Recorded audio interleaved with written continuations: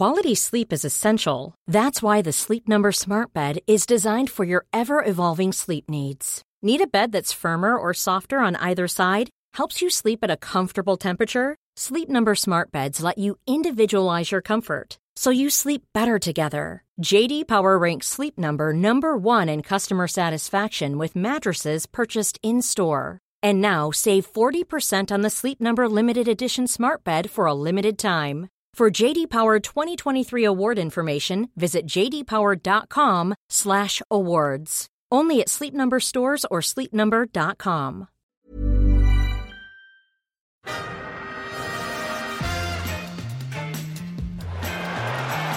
Ahí va a llegar el gol del Arsenal. Ozil. Marca Mesut Ozil. That is some absolutely world-class sitting down there, staying at home, just sitting down. Oh, look, there he goes. He's eaten his fourth sandwich of the day. This is remarkable. This is Arsecast Extra. Hello and welcome to another Arsecast Extra, as always, with James from Gunnerblog. James, good morning to you. Good morning to you too, Andrew. How are you doing today? I am better than Frank Lampard, to tell you that. Yeah, real shame. Real shame to see him go, to be honest. Felt like he was a kind of decent sort of sleeper agent manager in there who was, going to limit their potential. Sadly, they have sought to amend the situation, as they usually do, in fairness to Chelsea. They don't hang about. No, they don't. They are ruthless as fuck, aren't they? Yeah, they are. And it looks like it's a sort of case of et tu, Petr. I think Petr Cech, it sounds like, has been involved sort of behind the scenes in bringing about Frank's demise, having sort of meetings with players. And I mean, he's just doing his job, but that'll sting for Frank. Whoa, okay, yeah, Petr Cech. You wouldn't put him down as the kind of ruthless, behind-the-scenes, slip the dagger in, hatchet man kind of guy. Can you slip a dagger in with a hatchet? I don't know if that's the thing, but maybe there's a dark side to Petr Cech that we just don't know about. What's he hiding beneath that helmet? I imagine, by the way, that he still wears that, like in his new job as technical director. Isn't there a brilliant? It could be from one of the FIFA games where. When you're playing manager mode or whatever it is, and Petr Cech was still a player, and you go in to do contract negotiations with Petr Cech, and he's sitting there in the manager's office with his agent wearing the helmet. I'm sure that's accurate. I'm pretty sure that there's a picture of it somewhere. Petr Cech FIFA helmet, which could bring up some unfortunate results. But no, yeah, there it is.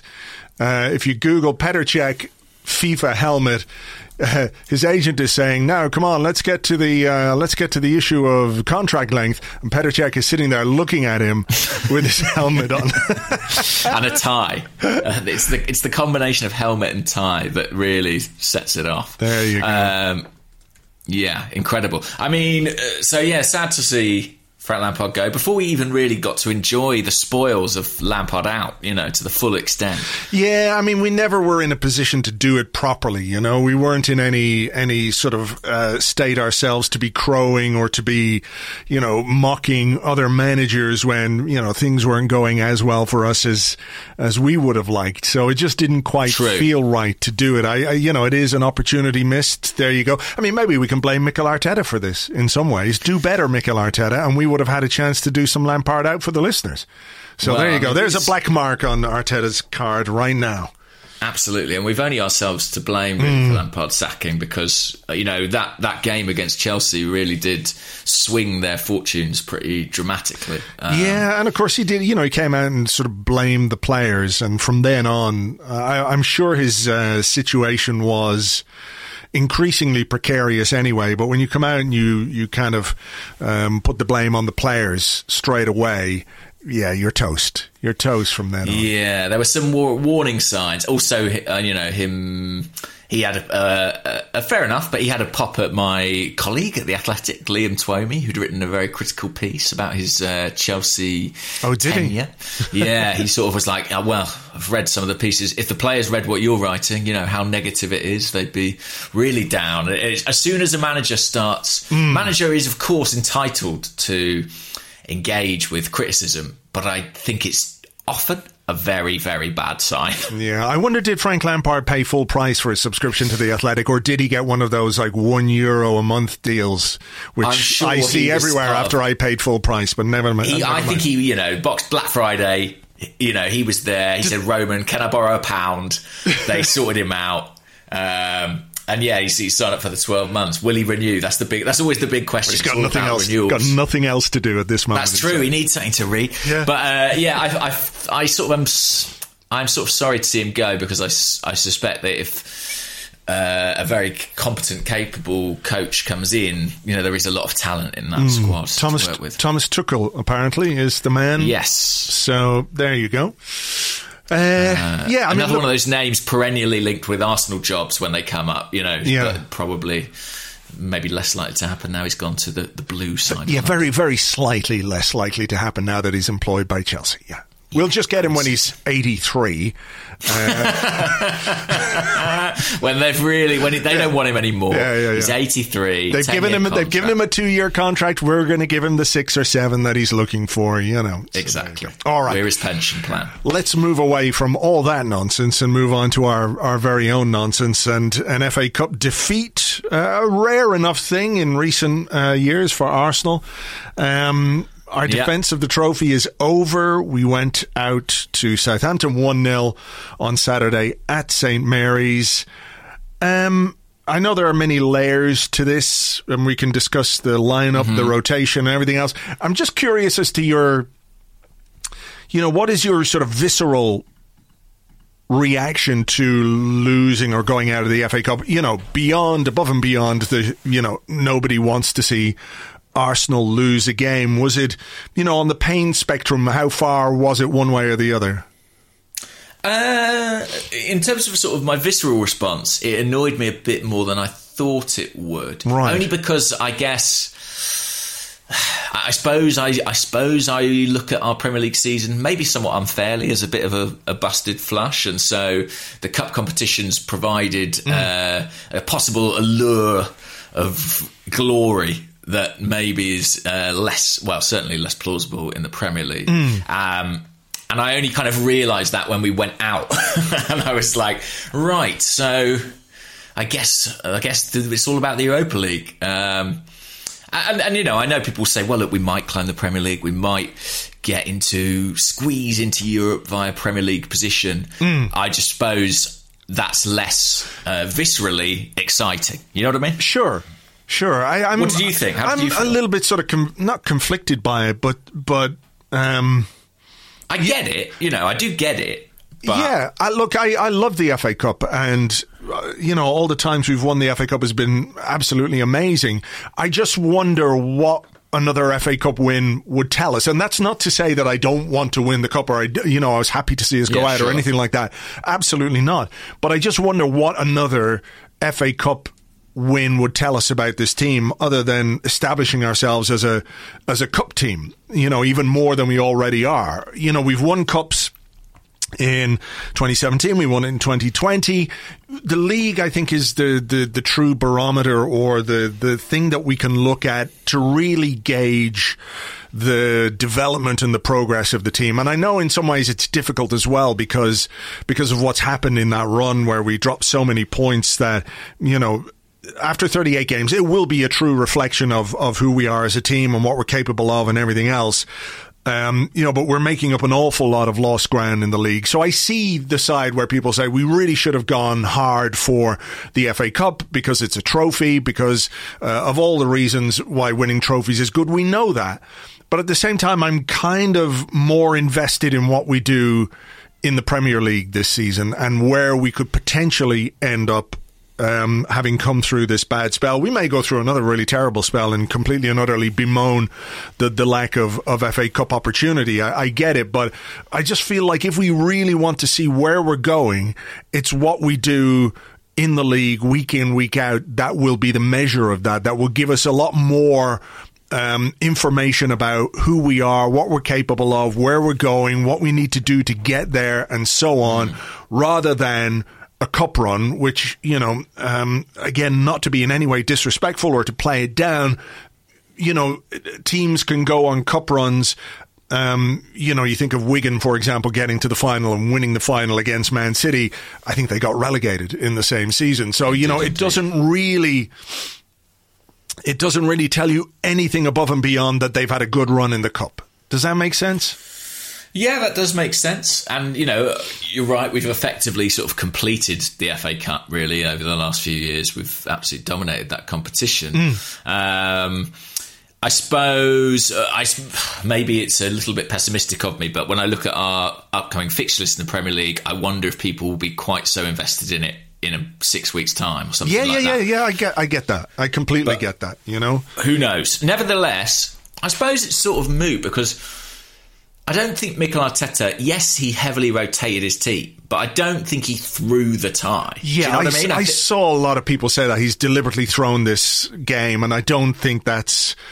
Look, I think there are questions about some of the performances, but I before the game, I was fully expecting him to rotate. He did rotate. Yeah. I could see and understand why he would do that in many cases. Maybe the question is more about who came in and what they did rather than the rotation itself. Yeah, but, at the end of the day, he played Leno, Holding, Bellerin, Gabriel, Xhaka, Martinelli. I mean, those are all players who have been at various points this season, very at the forefront of his plans. And I think if you look at his disappointment after the game, I think this is a team he selected that he, rightly or wrongly, expected more from. Yeah, I mean, I think in some cases wrongly. Yeah. I think there are a couple of players who I'm sure we'll discuss who, there's a last chance saloon for one or two of them anyway, or certainly one of them, in Willian, I think. Yeah, I mean, I don't know how much more we can say about that particular player, but let's talk about the team in the sense that it was rotated. There was no Kieran Tierney, and I have to say I was kind of glad of that from the point of view that he did 120 minutes against Newcastle, then missed the next game against Crystal Palace, and we really missed what he brings us at left back. So, not playing Tierney, not playing Smith Rowe, not bringing Smith Rowe into the team at all, people might be critical of that, but, in a couple of weeks' time, they might think, okay, well, that was relatively smart because we still have Smith Rowe for the Premier League, a player who we are finding it difficult to operate or function properly without. If Premier League points are really what's higher on your agenda than winning the Cup, you can understand why that player was rested completely. So yeah, and look at the player's history as well, and how much football he's missed for different reasons. I think that's absolutely reasonable. I think we all had concerns about Tierney playing too many games. I didn't have huge issues with the lineup. I understood why he chose to rest the players he did. I think it's more about the level of performance that the guys who were brought in produced. What about Willian as a number 10, given he's basically never played there in his career? Is it a question that, okay, look, we don't have Smith Rowe, the only other real option that we have in the team to play there is perhaps Bukayo Saka, but you don't want to play him either because you want to keep him relatively fresh. He's played a lot of football, so you don't want to absolutely run him into the ground. At a push, maybe if Dani Ceballos had been fit, you could say, well, with Xhaka and El Neni behind, he could possibly flit around in that area. So was it a question of saying, look, he's an experienced player. I know he hasn't played there a great deal, but he understands the game. He understands what he might need to do in that situation. Is there an element of being, I'm not saying unfair is the wrong word, but maybe expecting too much from Willian? Not simply because he isn't a player who's played at number 10 a great deal, but on the basis of what we've seen from him this season, if he cannot produce in his favoured position where he's played his whole career on the right-hand side, he's been basically incapable of producing anything in 20 games since the opening day of the season. I know he had that assist for Gabriel. That's one cross that, Gabriel headed in well. Is it just stupid to then play him out of position and expect anything better? I don't know, because like you say, I'm not sure how many options we have right now in that position. Is it stupid to expect anything better? Maybe stupid is the wrong word. You know what I mean? But is it just being overly optimistic, or just kind of saying, well, look, it might work, let's give it a bash, or is it a case simply that he's just got nothing else to try in that area of the pitch? I think it's about not having a lot of options in that area of the pitch, and I think it's also for Willian about just trying something different. And I completely appreciate that it didn't work either, but I can understand why he might think, what if we change the problem slightly for Willian? What if we change his perspective? What can we try and refresh him in some fashion? And I know that it's an idea that's derided, but I mean, I do think a lot of wide creative players end up in central positions. I don't think it's, there's no precedent for that. I mean, it happens. And ultimately, Arsenal have got Willian under contract till he's 34. And I can tell you one thing, he won't be playing on the wing at 34. So if Arsenal are serious about trying to make this work, I honestly don't think you can really consider him as a winger in the long term. I think maybe you've got this season out of him most in that position. I mean, it's very, very rare to find players that age. Yeah, but then what is he now? If he's not a winger, what is he? If he's not a central player either, what is he? What benefit is he? What can he bring to this team? If we've got Smith Rowe that we're wrapping in cotton wool because he's so important, and we're bringing in Martin Ødegaard from Real Madrid to provide some competition / backup, what is... Well, Willian won't get a game in that position then. I wouldn't imagine. It'd be very, very difficult for him. Yeah. I think his performances have made him kind of surplus to requirements, haven't they? I mean, it's difficult to... He's making up the numbers, basically. Yeah, and they've made sourcing additions to the squad even more important. Yeah, I mean, I think that the first indicator that Arteta sort of saw him as someone capable of playing in a central role was the game at the Etihad, when he played as kind of the false nine. And that experiment did not work. And I do wonder, was that something Arteta intended on doing more often, or using him in the kind of role we played against Southampton more often? But there haven't been any great signs from him, apart from a very brief spell against Sheffield United, that he's got it in him. So, yeah, I mean, listen, it's a deal that's been pretty disastrous. And like you say, I don't really know how much more to say about it. I suppose the debate now is what Arsenal can do. How do Arsenal get themselves out of this problem? Which again isn't straightforward. No, it's absolutely not. We've made it really difficult for ourselves by giving him $200,000 a week, etc., for a period of 3 years. So that really makes it complicated. And I suppose this is basically the worst case scenario in terms of this deal. When we talked about it when it happened, we were hopeful that maybe the best case scenario is we get 12 to 18 months out of a player who had plenty of Premier League experience and was pretty decent for Chelsea, and then you deal with the decline, in a year and a half. For it to be as precipitous as it has been so quickly means it's a huge, huge complication. And, we've only got ourselves to blame, basically, for it. So, there's no shame or harm. Well, shame or harm. You can question, obviously, recruitment on many levels. But sometimes transfers don't work out for very many reasons. This one seems to be for very obvious reasons. But the bigger issue is if you keep doubling down, and again, I kind of understand why he played him in this game, because he's desperately trying to get something out of a player who over the next, few months we might need, basically, because of the amount of games we have to play and everything else. I can understand why he was, he brought him on in a game maybe to try and give him a boost. The West Brom game, for example, he brought him on. It was 3-0 or 4-0 when he brought him on, and was thinking, okay, if he can get a goal, if he can get an assist, it might spark something into him. It didn't happen. He played him in this game looking for something that might spark him into life. Was he absolutely terrible? No. I think he's played worse for us this season than he did in this game against Southampton. But, again, it didn't provide what we needed. And, it's a problem they are definitely going to have to solve. So yeah, I'm trying to remember if there's an Arsenal player who's had such a bad start first 6 months or whatever it is, first half season with the club. Not at 32. Recovered it.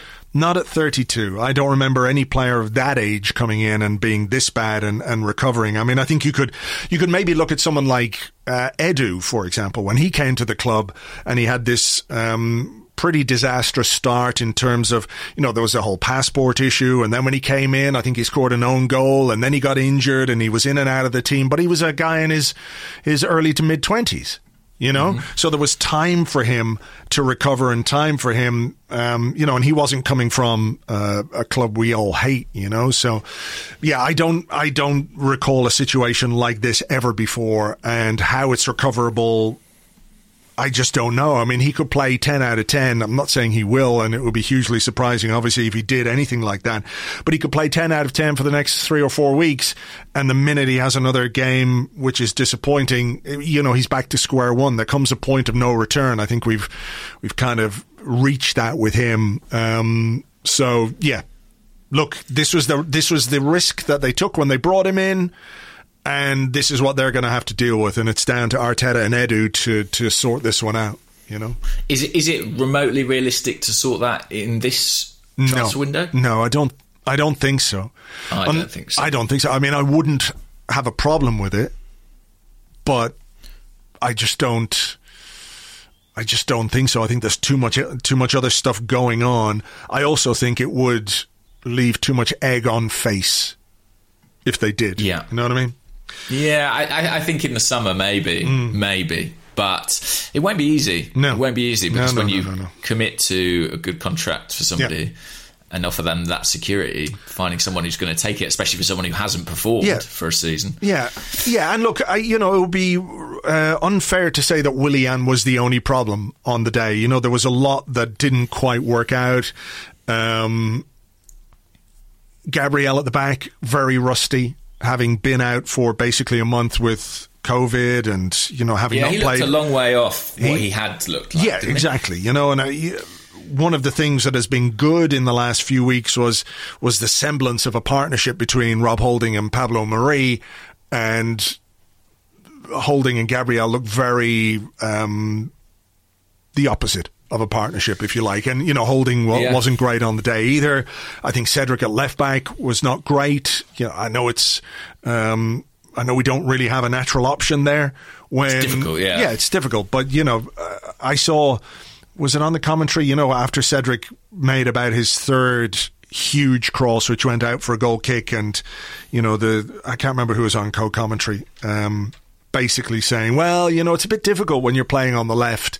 And I'm thinking, it's not difficult when you're playing and you can cut in on your favourite foot and you can put a cross in. And Cedric, one of the things he can do is deliver a ball well into the box. It just wasn't good whether he's playing on the left or the right. Midfield, Xhaka was like, well, yeah, he just was in one of those. He was absolutely serviceable, but the partnership or lack of partnership with Elneny was obvious. Nicolas Pepe on the right-hand side, there's a discussion to be had there, I think, which I might save for the second half because I've got some questions about Nicolas Pepe.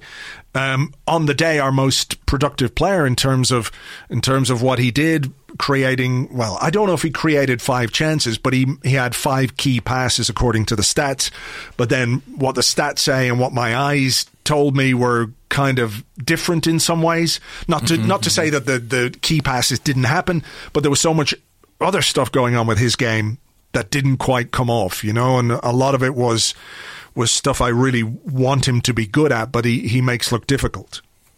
Yeah, I think that's absolutely right. I mean, maybe it's like you say, we'll save it for the question, but there's definitely a conversation to be had around Pepe and whether his sort of grouping with Willian is fair in analysis. I think people have divergent opinions on that. But I think, I thought the central midfield partnership didn't work on the day. Xhaka and Elneny, surprise. I mean, we've seen that combination be problematic in the past.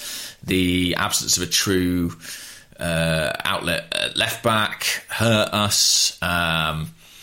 We just basically weren't great on the day, and I can't say I was surprised. I mean, when I saw the lineup, there were a lot of underperforming players there, and you thought, well, you've got an opportunity here to step up and threaten Mikel Arteta's squad hierarchy. Yeah, and it's very difficult to think of anybody who did that. No. Nobody did. Yeah. Even Gabriel, you'd probably have Marie and Louise ahead of him on this performance if you were doing it purely on that, So yeah.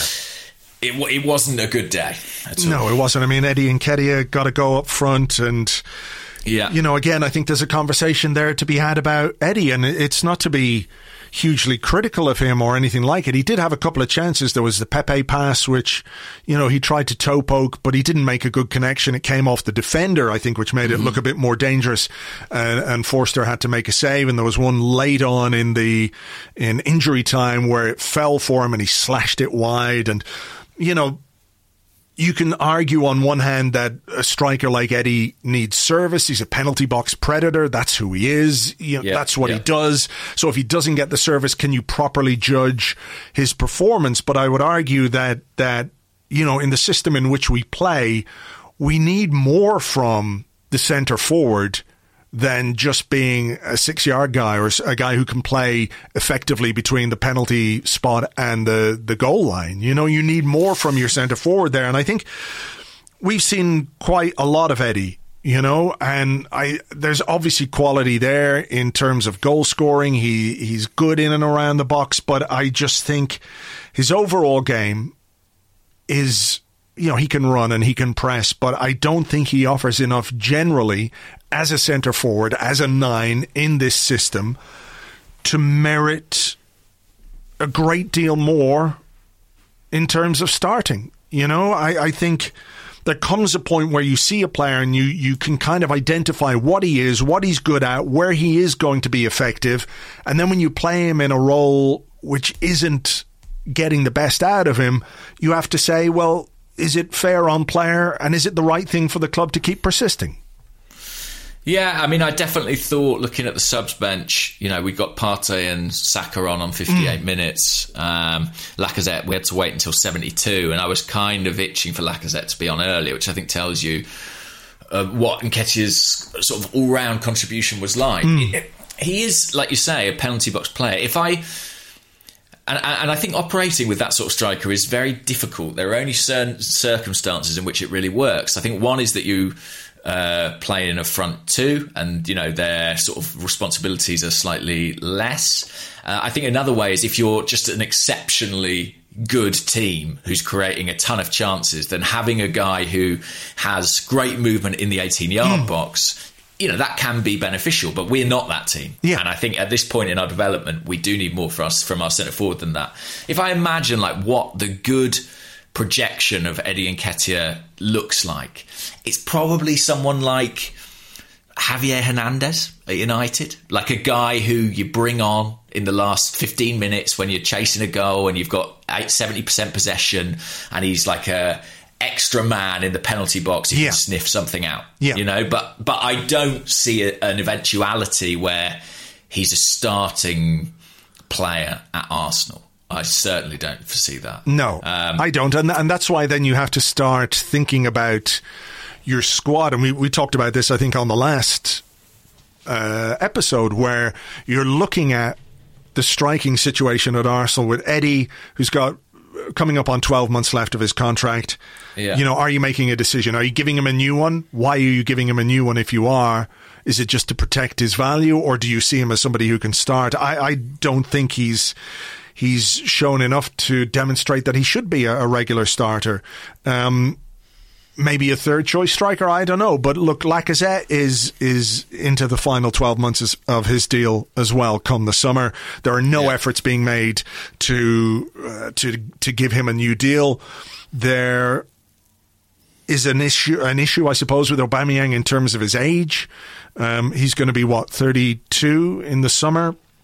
And then you're looking at this sort of gap in terms of what are we doing? And I know people are screaming right now. They're screaming the name Balogun, and I get it. I completely get it. But it is a complicated situation in the sense that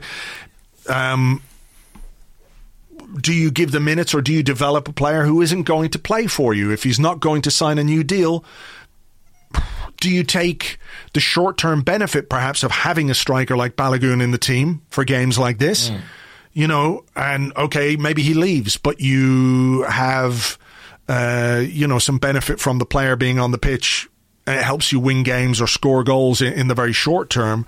But if you're Balogun and you're looking at the situation at Arsenal right now, and you don't see, and you're not confident enough in your own ability to see that there's a real pathway here for you if you put pen to paper, you know, it is tricky. And of course, the agent thing is a tricky element to this as well, in that Balogun and Nketiah have the same agent. So, you know, how can you tell one player one thing and another player another thing? Or can you be brutal about one player without pissing off the agent? You know, it is one of those quite difficult situations to deal with. I can imagine a situation where sort of, you know, Balogun and Nketiah have both got meetings lined up with Arteta and Edu on the same day, and like the agent comes in with one and they tell him, yeah, you're our number one striking prospect for the future, and then they leave and they come with the next one and they just tell him exactly the same thing. I mean, it is awkward to manage. Arteta is so emphatic in his praise of Eddie Nketiah. It's been the case since Arteta arrived. As soon as Nketiah came back from Leeds, he was really, really positive about him. And of course, he kept him, you know, didn't send him back out on loan, which was a big call at the time. And I wonder about that. I've been thinking, like, is it because he sees something in Nketiah that, you know, maybe we don't necessarily see? And then now I currently think, is it just because he realises that actually having an Eddie Nketiah in your squad, a guy who's very clearly third choice, but probably not desperately unhappy about being third choice behind Aubameyang and Lacazette, who hasn't cost the club anything, really, is pretty handy. And it won't last forever because eventually he'll want to play, or eventually someone else comes through, maybe it's Balogun, and he moves on. But maybe that is just sort of a useful slot in the squad to be able to fill with an academy player, you know? I think that's probably right. Because if you look at how much playing time Nketiah has had, you know, there was a small or short period, wasn't there, where he was starting games in the Premier League when Lacazette was going through a really bad run of form. But for the most part, he doesn't start in the Premier League. He's starting in the Europa League. He's starting in, you know, maybe a couple of the cup games. But he's not starting in the Premier League week in, week out. He's not getting tons and tons of Premier League minutes. And I think that probably tells you more about, you know, the situation than anything Arteta says. Being positive or talking up the qualities or the potential of a player maybe isn't any bad thing either, if you are perhaps minded in the future to to move them on. Yeah, I think that's right, and I think maybe that's part of it too. I think it's also just about keeping a player happy who isn't getting very many minutes. I mean, Nketiah is basically someone who, what we're saying is, you don't ever really want to have to start, but if you've got 7 subs or 9 subs, you wouldn't mind having him amongst there if you needed a goal in the last 15 minutes. But the Balogun thing is what makes this whole situation interesting. I have to say, like, purely from a supporter's perspective, I am a bit uncomfortable about the Balogun thing. I do think that sort of, you know, he did that thing of like, well, I say whoever manages his social media account very cannily put out a sort of compilation of his recent goals as soon as Arsenal went out of the cup against Southampton. What do you think about that? Well, if it was Mesut Ozil, I would heavily criticise him for it. So I think I have to toe the same line. Do you think it was the player or his people? I couldn't say. I would assume, I mean, unless the player's video editing skills are pretty good for a footballer. Didn't he just take, like, Arsenal videos and, you know, you can put stuff together on your phone. These are young, technologically savvy young people. That's true. He's 15 years younger than me. But, I mean, I don't know. Either way, I feel a bit weird about that. I sort of feel like, listen, maybe he's not getting offered the deal he wants, right? But do we think he's getting offered a bad deal? I don't know. I don't know. I don't know. I don't know either. I don't know the specifics. But do we think for a guy who's never played a Premier League minute, he's being offered a deal that should make him go, this is like a, you know, I refuse to sign this? I can't imagine that. Maybe. If he's so confident and believes in himself, sign the deal. You'll play. Sure, but maybe it's about what's on offer from elsewhere. And, I don't want to put this entirely on the player because, I think he said more than once that he wants to stay, or certainly Arteta has said that the player wants to stay. And I think the implication was that the uncertainty or the difficulty has come from the agent. And look, you can say that's an agent doing the best that he can for his client, making sure he gets the best deal possible. If he's got assurances of first team football and good wages on offer from abroad because he's available for free, then those have got to be very exciting and very interesting opportunities for him. If he's got an offer from Arsenal to play second fiddle or third fiddle to Aubameyang and Lacazette for another 18 months, what's the thing you want to do when you're 19? Just play football. And look, I can see both sides of this one. You might say that, a guy who hasn't really proved himself in any way to post that kind of a video, it's a bit much. You shouldn't do that. That's what I think. On the other hand, it might just be like the ruthless killer mentality that we need from a player who's going to come into a team and say, well, fuck all of you guys. I'm going to score goals if you give me a chance. And that's, of course, being wildly optimistic about it. So, if you want to stay at Arsenal and you believe in yourself enough, sign the deal. Prove it. That's how I feel. And I know that that's not how Edu or Arteta should see it. But speaking as a fan, I just feel like, why should we commit to a guy who's not committed to us? Sure. I mean, I get that. I see that point of view as well. And also, everything he's done so far, Eddie Nketiah did it at the same age. Like, he scored some goals in the 23s, great. He come on and scored in the first team, great. Eddie Nketiah did that too. Sign the deal, commit, play, show us that you're better. Yeah. That's how I feel about it. And I slightly worry that we're sort of putting him up on a pedestal and he's like a kid who's sort of frankly done nothing. Yeah, no, I absolutely see that. But I also see the side of this where you say, okay, we've seen what Eddie can give us and it's okay. And in circumstances, it can be better than that. But generally speaking, we need a bit more. And Balogun is a player who could potentially, I'm not saying definitely, can give you more because he's a different kind of a striker. He's got I think a bit more all-roundness to his game, if you like. Whether he can make that step up at senior level, that's another question, because there have been plenty of good young strikers at Arsenal who have simply failed to make the grade when they've stepped up to senior football, not necessarily at Arsenal. I'm not failed to make the grade, that's unfair, but haven't perhaps been the player that people hoped they would be when they've been given a chance at senior level, right? There's loads of them who've down the years been really, really, really good at under 23 or youth level or reserve level and whatever you want to call it.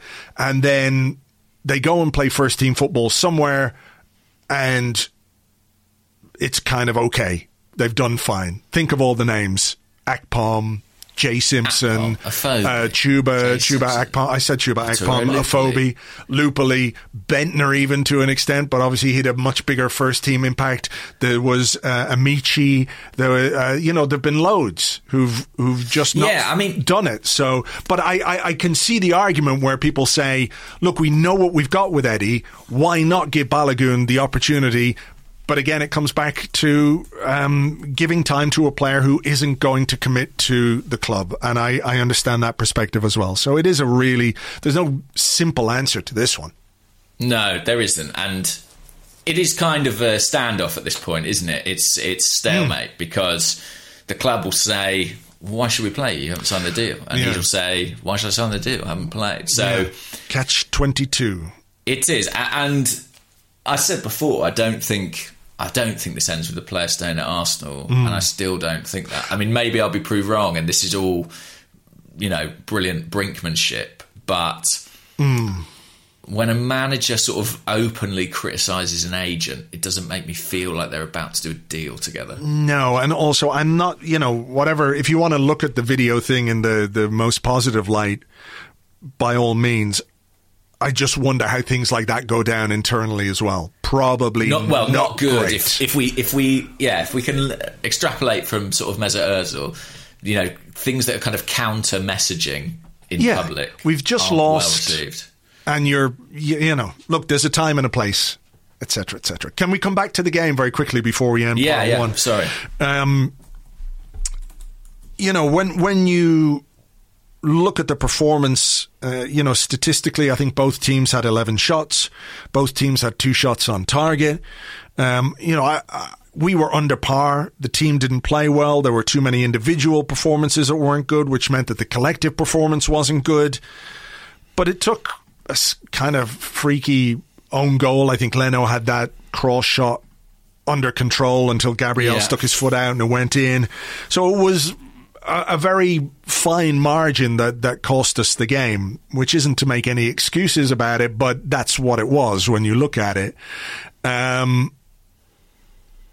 The one issue where I think the one thing that really frustrated me about this game was moving Saka to left back.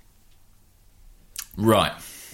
I'm curious what you thought of that, because, this is a guy who gives us, I think, more than most people in the final third, and we brought him on, and then we moved him to left back. Yeah, it just, you're moving him away from the area of the pitch in which he can do the most damage and cause the most problems. And I think even late on, there was a really good cross.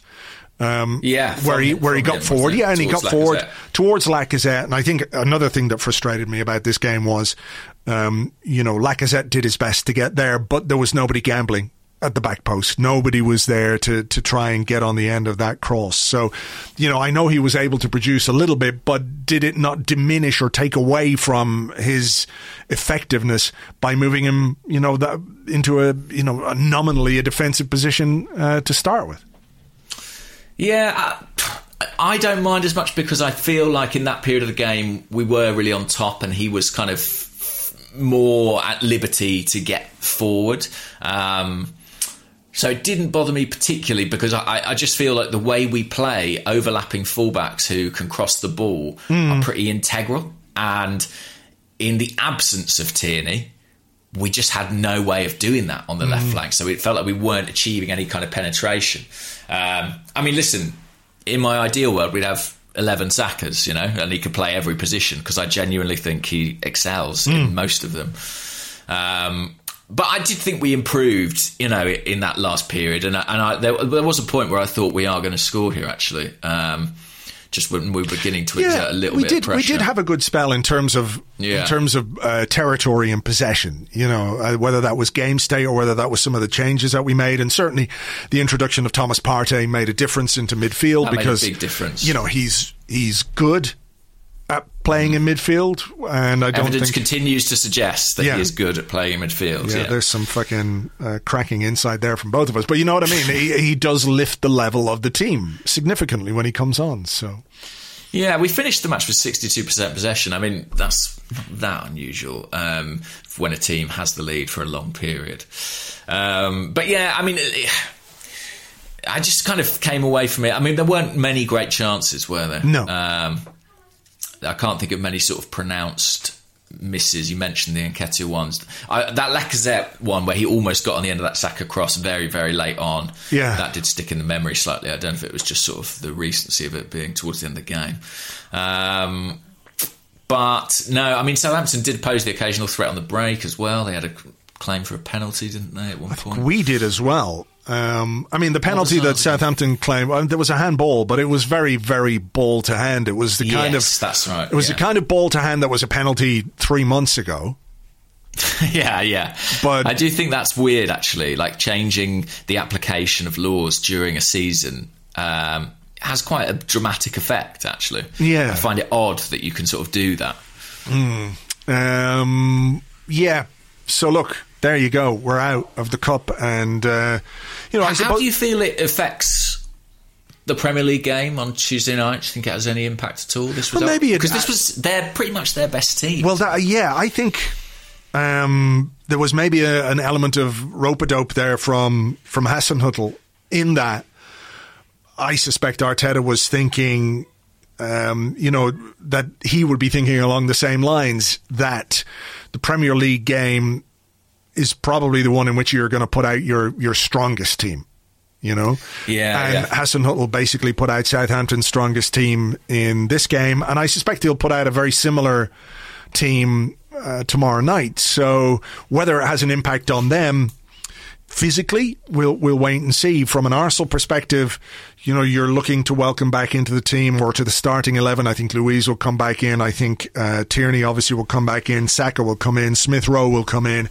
So you've got fresh legs in important positions. Partey, I can't remember if I mentioned him there, but obviously he's going to start. So you've got fresh legs coming back into important positions. Maybe Aubameyang, yeah, we don't know. Obviously, you know, that I think might have had an impact as well. Whether Aubameyang was scheduled to start that game or not, we don't know. Yeah. It's an interesting one, isn't it? Because Martinelli didn't... he played about an hour, didn't he? Yeah. So didn't really work for him. But then, you know, that's true of most of what happened to our front three. So yeah, I do wonder if Aubameyang might have started. Who knows how much difference that would have made. Yeah. But yeah, it'll be interesting on Tuesday. I mean, it will be a kind of psychological advantage to Southampton, if nothing else. It's a 6-pointer, really, in the battle for 10th. Look, I think it's put a little bit more pressure on us because we've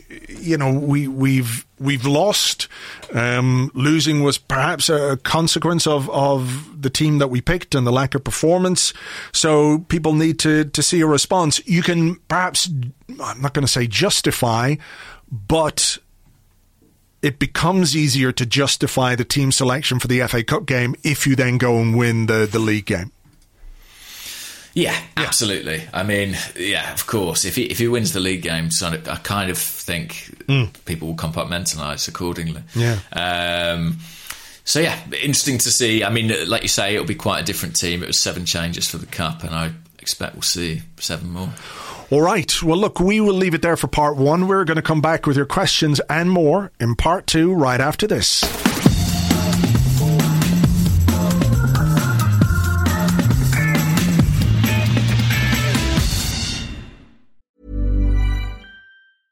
Quality sleep is essential. That's why the Sleep Number Smart Bed is designed for your ever-evolving sleep needs. Need a bed that's firmer or softer on either side? Helps you sleep at a comfortable temperature? Sleep Number Smart Beds let you individualize your comfort, so you sleep better together. J.D. Power ranks Sleep Number number 1 in customer satisfaction with mattresses purchased in-store. And now save 40% on the Sleep Number Limited Edition Smart Bed for a limited time. For J.D. Power 2023 award information, visit jdpower.com/awards. Only at Sleep Number stores or sleepnumber.com. Here's a cool fact. A crocodile can't stick out its tongue. Another cool fact, you can get short-term health insurance for a month or just under a year in some states. United Healthcare short-term insurance plans are designed for people who are between jobs, coming off their parents' plan, or turning a side hustle into a full-time gig. Underwritten by Golden Rule Insurance Company, they offer flexible, budget-friendly coverage with access to a nationwide network of doctors and hospitals. Get more cool facts about United Healthcare short-term plans at uh1.com. Welcome back to part 2 of the Arscast Extra. This is part 2. Yes, obviously. This is part 2. It was part 1 and now it's part 2. We've done it in the usual order this week. That's good. Sequential is good. Anyway, this is the part of the show. This week we should put out part 3. We always just keep it for ourselves, but maybe we should add part 3 to the recording this week. Okay, let's do it. Let's take a break. We'll be right back after this.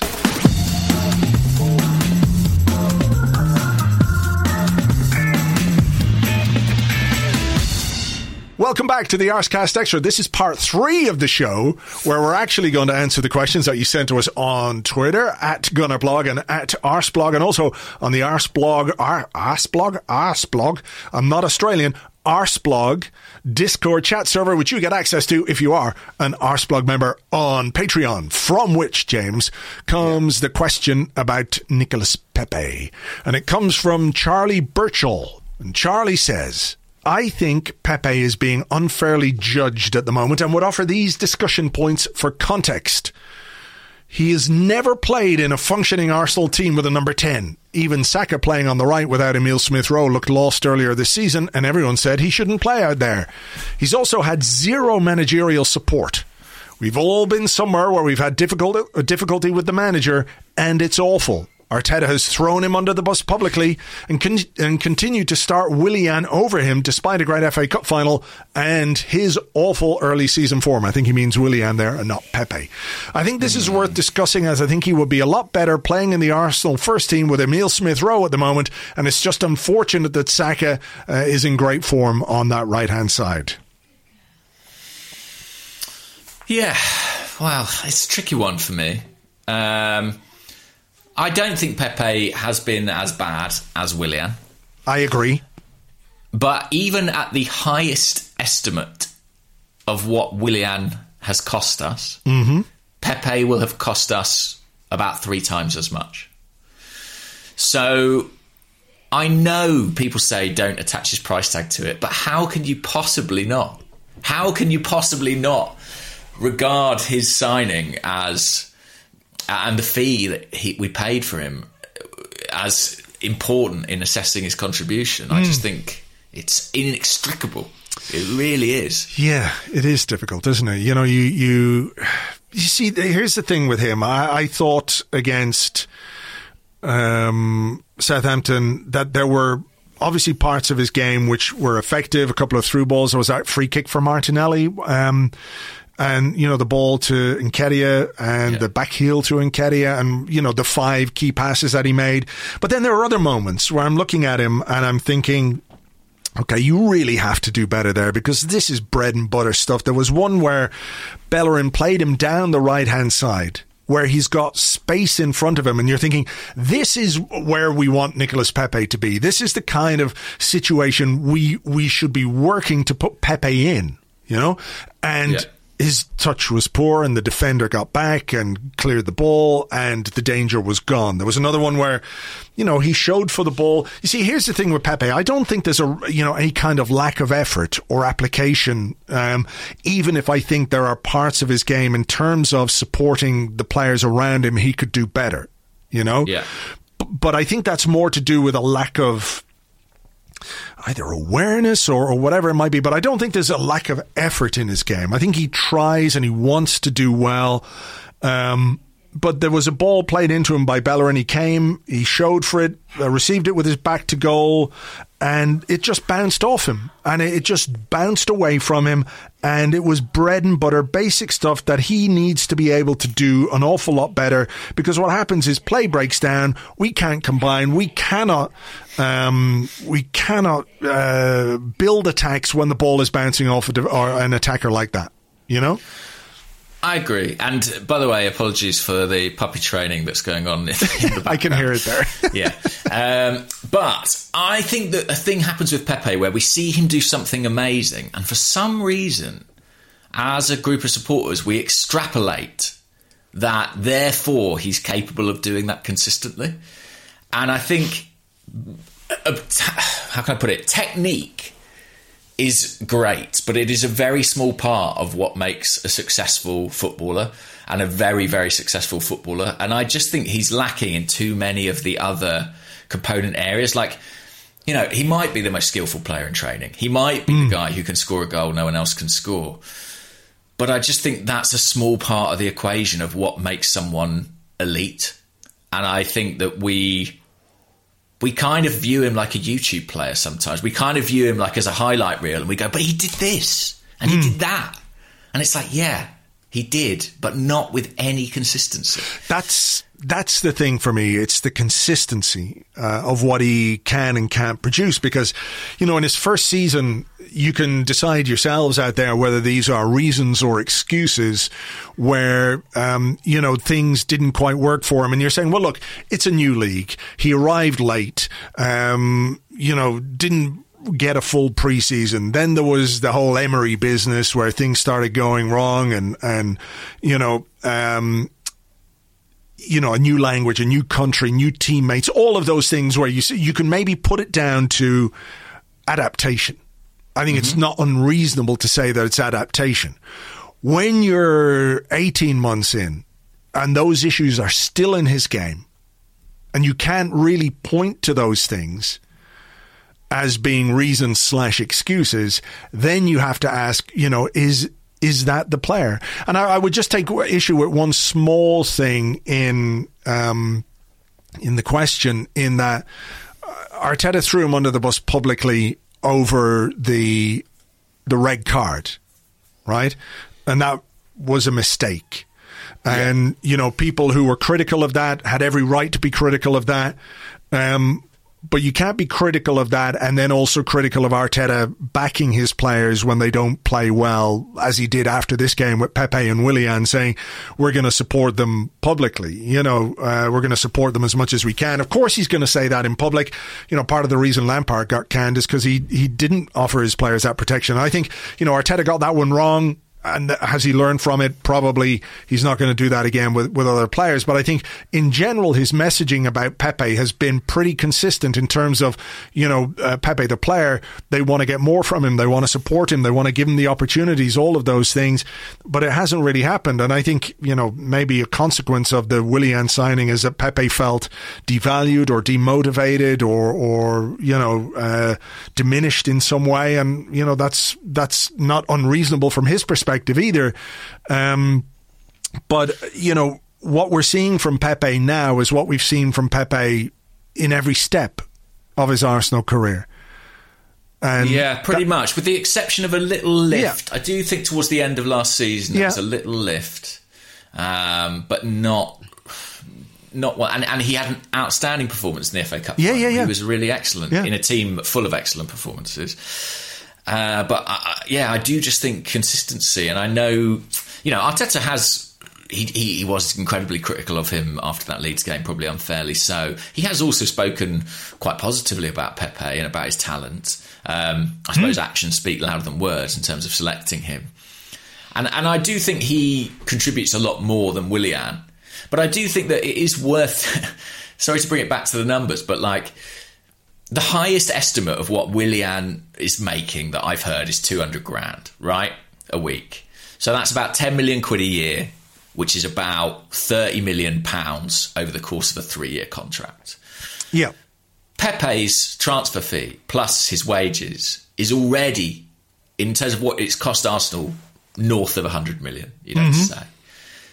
So even if we can sell Pepe for 30 million, we'll have lost twice on him what we've lost on Willian. So the numbers do matter, and the Pepe signing is a complete economic catastrophe. And when you look at our squad construction, the amount of resource that was diverted into that one signing was wildly irresponsible. And I know that anyway, that's not his fault, but I can't separate it. I know people are like, you must separate it. I can't help it. I can't help but look at it in its context.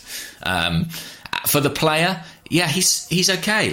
He's doing all right. He can be useful. I'm sure of it. He's definitely more useful than Willian, and sort of saying their names in the same breath as if they're the same player is unfair. Is he close to what Saka offers? Not in my mind. Not at the moment, no. But I mean, there maybe is a point there where he hasn't played a great deal with someone like Smith Rowe. And how do you do it though? I mean, how do you take Saka out of that position when he's gone in there and played as well as he does? And difficult. If you do and Pepe doesn't play well, people will say, well, what the fuck were you doing? That works. So I mean, Saka's playing as well as a right-sided attacker now as he has in any other position. I mean, we're seeing his best performances, I think, for sure, in that role, which, makes it really difficult to upset that balance. Listen, I do have sympathy for Pepe, because there are some mitigating factors around changes in manager, changes in system, like you say, not playing with a number 10 consistently. And maybe he'll get that run. Maybe he will. But at the moment, I just don't have faith that he can seize that opportunity. And it's not to do with ability. It's not to do with his ability to dribble past a guy or smash it in the top corner, one time out of 12 or whatever it is. I don't doubt it. But there are other aspects that I just feel he doesn't deliver on. Like the late free kick. Yeah. I mean, that to me, I mean, it's such a missed opportunity. I'm not saying that he should be criticised for not smashing it into the top corner from that position, but I think it's right to be frustrated when he smashes it over the bar from that position with all the Arsenal players who are in the box. You know, there's a line between being ambitious and being sensible with a free kick, you know, from that position where you could deliver a good strong ball into a dangerous area where it takes a nick off someone or someone gets a head on it or just flicks it on, you know, to put it over the bar is really frustrating. Really frustrating. Yeah. So it just kind of was an encapsulation of what drives people a bit mad about him. But look, it is what it is. I do think as well, like, he's a fascinating character. Like, he's a really interesting character because a lot of what he does on the ball shows incredible self-confidence and bravery, really, in terms of like what he's prepared to take on. But there's also something about his personality that means I don't feel like that transmits in a very obvious way. He certainly doesn't feel like how can I put it? I suppose I never think he carries himself like a star.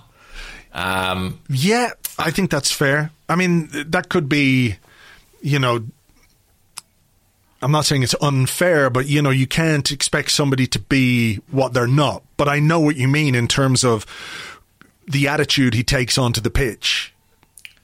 Yeah, like it's slightly contradictory, and I'm admitting that because I do think there is a real kind of, obviously, a bit of showmanship and courage in the way that he plays.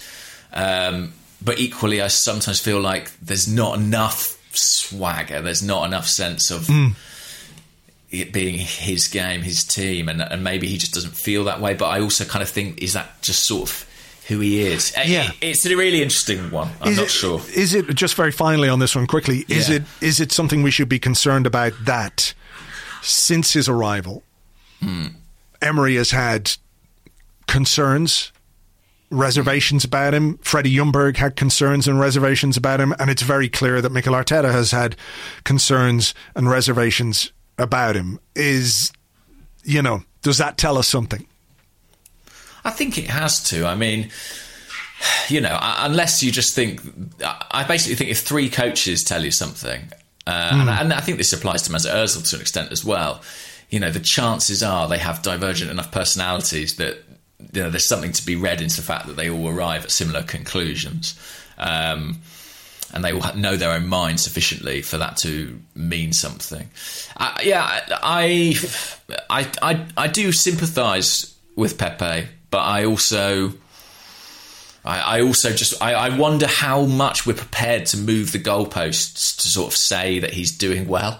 Like, I just think the expectations have been lowered so dramatically that I can't sort of divorce myself from what the expectations were when he arrived. Yeah, I think probably in time, and maybe not at the moment, I think there's reason to look at why that deal happened when clearly the head coach at the time wanted something different, completely different, and when that level of output, that money could have been used for something that could have benefited the team much more greatly. Do you know what I mean? Yeah, of course. I mean, I think Arsenal will reflect on it, and I would be extremely surprised if anyone at Arsenal is given authority to go into the market with that kind of transfer fee attached anytime soon. I mean, setting aside the current economic situation. Yeah. But without it like a fucking dossier as to why this is the best possible way we could spend this money. Sure. Whereas I think why we spend even that then, money... I think there'll be reticence. I mean, they spent big money on Partey, but it's still a way off. Yeah, but you can see why, to an extent, that was so important. I just think there are real questions as to why we spent that money on that player that go beyond him. I'm not saying it's his fault. So yeah, absolutely. Anyway. Let's have a question about... Okay, it's pronunciation time. See, Ødegaard. Ødegaard. Yeah, the D is silent. Here's the thing. Like, we're going to have to just get over this one a little bit, because we have this weird... He's not going to be called that in England, is he? No, he's not. And we have this weird sort of strange situation with pronunciations where it's Ceballos, but it's not Ceballos, and it's Bellerin and not Bellerin, and all these kind of things that we have to contend with. So pronunciation wars, let's try not to, I think. Okay, I'm going to say... I don't think we're going to offend anyone if we call him Ødegaard. Are we? Ødegaard. Okay, let's go with that. Please don't kill us, Norwegians. By the way, I enjoyed this question from East Lower on Twitter, who says, is Ødegaard going to be as good as his namesake, Remigard? Which I liked. But it relies on some mispronunciation. Of course. Sammy on Twitter says, we need one non-homegrown spot for Ødegaard. Squad list of which includes 17 non-homegrown players will be submitted. If Runarsson isn't the one who is leaving, I think he must mean, which player should Arsenal not register? And he suggests Mustafi or Willian. It's an interesting one, isn't it? They do need someone to go.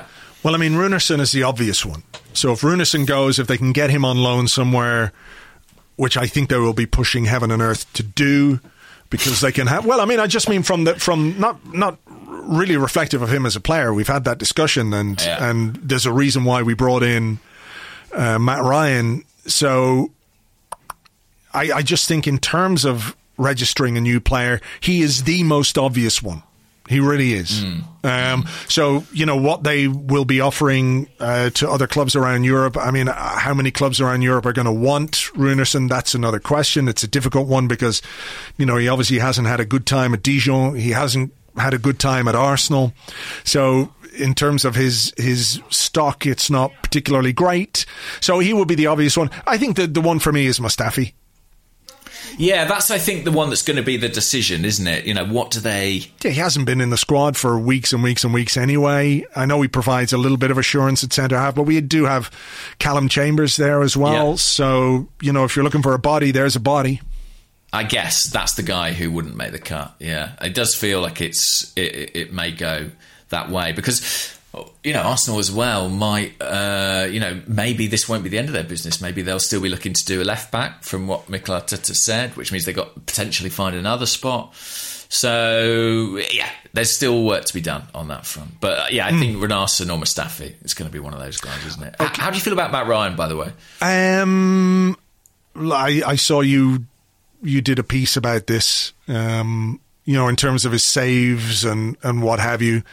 I think what he is, with the greatest of respect to Matt Ryan, I kind of hope he doesn't play. Right. Do you know what I mean? Yeah. Because, you know, every game is important now. It's Premier League games. Leno is playing in Premier League games. I mean, I don't think he'd be picked over Leno. I can't see what fixtures are coming up. Whether there isn't one. And Europa League, you know, Leno's going to play in that. You're not playing your second best goalkeeper in games against Benfica, and as you know, hopefully if we make some progress as we head towards like quarterfinals, semi-finals, if we get that far in the Europa League, you're not playing your second choice goalkeeper. So what Matt Ryan is a little bit of a safety blanket given his experience with Brighton. I think he was decent enough for Brighton until he wasn't, if you like. You know, it's obviously nice that he's an Arsenal fan as well. He used to get up at all times in the morning, as, you know, many of our listeners down in that part of the world do. The huge commitment to getting up to watching your team. You know, so that's a really nice aspect to this story. And if he's called upon, you know, because of injury or whatever it might be, then I think there's just a little bit more reassurance there than if we only had Runarsson. So yeah, I think got no issues with it either. Yeah. I think it's like, you know, it's funny. Sometimes you get emergency dispensation to sign a goalkeeper if you have a load of injuries, and it felt like this was kind of an emergency situation for Arsenal. They just needed to bring in somebody who provided some experienced backup. You know? Exactly. And to be fair, a load of our Australian listeners have been talking about this for weeks and weeks, going, come on, like Matt Ryan, he's not playing for Brighton, we should do it. And look, there you go. So those guys are going to be really happy.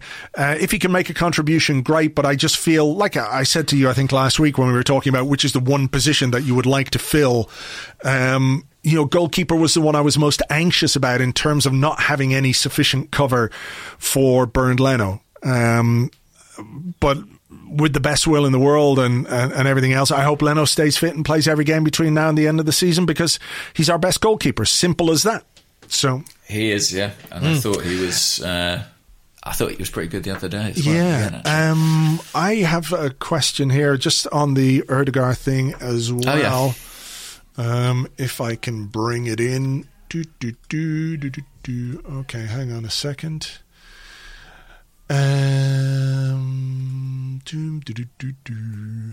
There's one about shirt numbers, but I'm not sure that's the right one. Rupert Day, who's at Rupert Day, says, with Ødegaard, do you feel Arteta will look to start him and Emile Smith-Rowe together regularly? If so, in what structure would that be, or are they purely rotation options? And then Henrik-Ho Jakobsen, who's at Henrik Hose on Twitter, or Henke Hose on Twitter rather, says, hi guys, how are you? All good, thank you. Is the loan deal with Ødegaard maybe too short-sighted, since there's no option to buy in the summer in it? So those two things. How do you see him being used, and, the option to buy, is that an issue? I think they can play together because they've both played multiple positions. I mean, Smith-Rowe, listen, his favourite area is central area, but he's played a lot of his football wide, particularly for England at youth level. He played wide from the right, wide from the left. He did a bit of that with the Arsenal first team, I seem to recall, when he first came in under Unai Emery, playing from wide right. So I think he can do that. I think Ødegaard's played on the right as well. It's funny, we were talking about why Buendia might not be a good option because he's played from the right-hand side, but Ødegaard has too. I do think this is a great signing, actually. Like, I understand the reservations about it being a loan and not permanent, but given the restrictions Arsenal are working under, given the financial situation, given the fact that it's January, to find a player of this calibre available in this month, I think is a real coup. Yep. I agree. I mean, there's a hugely talented player there, and for him to be available and to come to Arsenal is fantastic. If people want to know a bit more about him, what kind of player he is, we did a thing on the Patreon with Alex Kirkland from the Spanish Football Podcast. We talked a bit about his development at Real Madrid, why they're letting him go now in January, having brought him back. He was supposed to be on loan for 2 years at Real Sociedad, and they brought him back. So why is he available now? I talk about that with Alex, so it's over on the Patreon if you're a member. If not, you can sign up to listen to that one. What I do think, though, is we're going to have to be just a little bit patient, because the last time he played 90 minutes of domestic football was June of last year. Yeah. He's only played 9 games this season for Real Madrid. So they're going to have to find the right balance between getting this guy up to speed for Premier League and hopefully the business end of the Europa League, and making sure that he doesn't break down or doesn't pick up an injury in the same way that Denis Suarez did, for example. So, he's not going to come in. People shouldn't be expecting him to come in straight away and play 90 minutes or anything like that. There's going to have to be a period where we ease him into action. And that's something people are going to have to get into their heads, I think, because it's just not realistic when you've played so little to come in and be playing week in, week out every game. But I agree with you. The talent and, what's out there on the market for us to bring in this guy on loan, I think is a really great move, which isn't to say it's going to be a brilliant signing. Nobody can make that prediction. But if he can get fit and if he can play regularly, he's a really good player, and it's exciting. It's an exciting signing. How do you feel about the kind of loan aspect of it and not having the permanent option? Look, we've said this countless times. We've said it countless times that we should not go and spend a load of money in January unless it's on the right player. Or if the right player is not available to us, we have to find a different solution. This might be that different solution. So I've got no problem with the loan. The idea that there is no option to buy at the end of it doesn't bother me one bit either. Don't care. It doesn't mean we can't make a bid.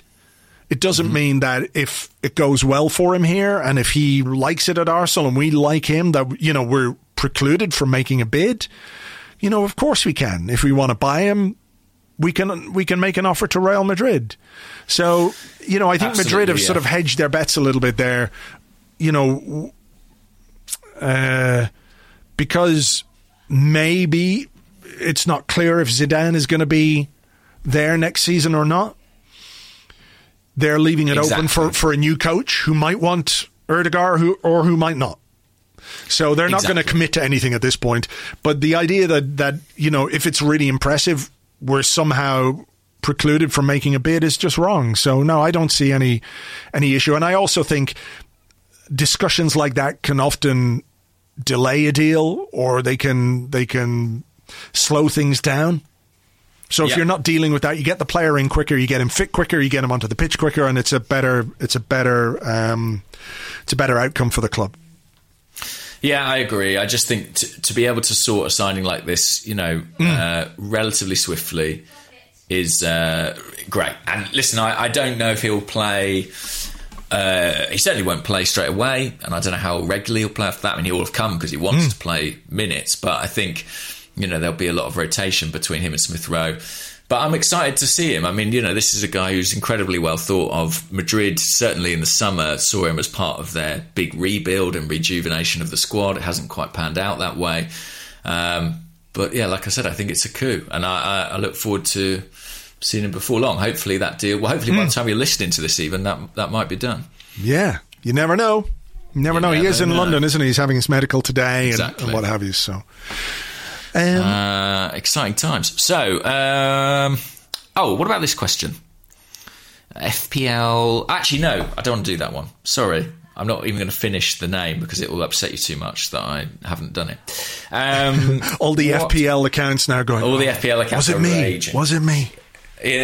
Rambo on the Discord asks, after his departure, what is your favourite Mesut Ozil memory? And I think you had a question as well, didn't you, about Ozil? We did. Favourite Mesut Ozil memory? I mean, it's impossible to look beyond some of the assists. I know the goal against Ludogorets was just phenomenal. And I think that's the one that everyone will pick if they're asked to, you know, choose a Mesut Ozil moment. Which I should say, the caliber of the opposition takes nothing away from that goal for me, because it was just unbelievable. I think the one that kind of sums up his time for me is that first time assist for Olivier Giroud, where he kind of flicks it on in the centre circle. Giroud takes the ball on and almost doesn't score, which kind of sums up Giroud as well in a way. But I think just in terms of moments on a pitch where you see the full scope of a player's vision and technical ability, I think that's the one I would pick. The one I would go for, and again, a lot of people say Ludogorets, and I understand why it's a beautiful, beautiful goal, would actually be... You remember when we went to New York and Arsenal played Chelsea, and famously my flight was delayed and I missed the first two goals. Arsenal scored a brace of early goals, but I arrived just in time, I believe, to see Mesut Ozil score 5 minutes before half time, and it was a brilliant counter-attacking goal with Alexis Sanchez. It's one of those where he sort of volleys it into the ground. It goes over the keeper. I remember that. And I have very fond memories of that goal and that time. And I suppose the sort of, you know, the old chop into the ground became a kind of quintessential Ozil thing. So yeah, I think that would be my favourite Mesut memory. Okay, fair enough. The question that I had was also from the Discord. It comes from Seb3000, who says, "Morning, chaps. What lessons should Arsenal learn from the Mesut Ozil situation to improve in the future?" Well, I think there are lessons to be learned about the kind of contract that they gave Mesut Ozil, at the age they gave it to him. I think there were even kind of, you know, statistical things that suggested that maybe his underlying figures weren't as good at that point, and maybe they shouldn't have pursued it. I think as well, Arsenal allowed themselves to get into a very treacherous position where they stood to lose a player for free who had cost them an awful lot of money and was incredibly valuable on the open market, and not just one, two, of course, with Alexis Sanchez as well.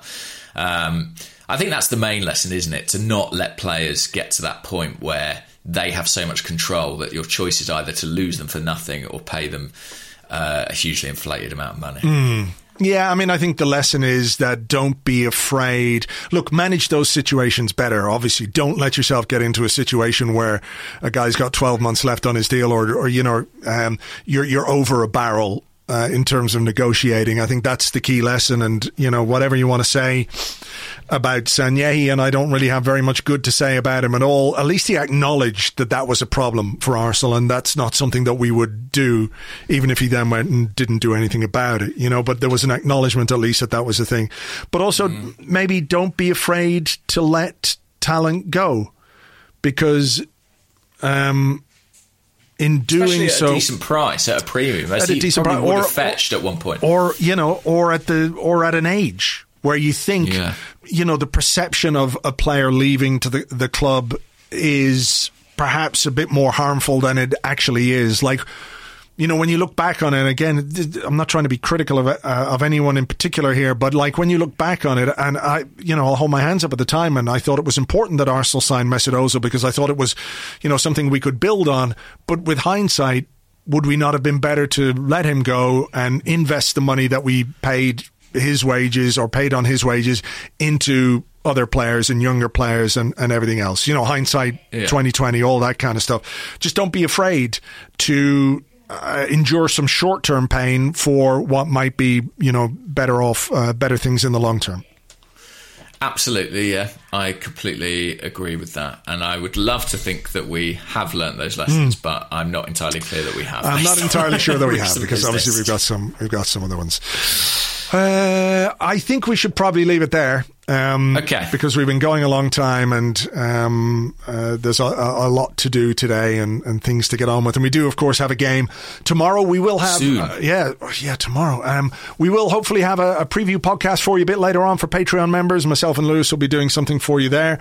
So join us for that. We'll see what we can do after the game as well on Wednesday. If there's something we can do there, we'll sort something out for that as well post Southampton. Fingers crossed for better at St. Mary's tomorrow night than we saw at the weekend.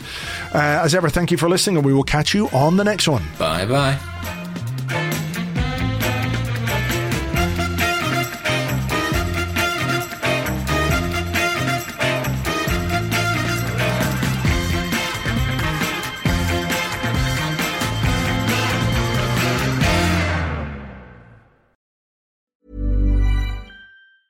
Mom deserves the best, and there's no better place to shop for Mother's Day than Whole Foods Market. They're your destination for unbeatable savings, from premium gifts to show-stopping flowers and irresistible desserts. Start by saving 33% with Prime on all body care and candles. Then get a 15-stem bunch of tulips for just $9.99 each with Prime. Round out Mom's menu with festive rosé, irresistible berry chantilly cake, and more special treats. Come celebrate Mother's Day at Whole Foods Market.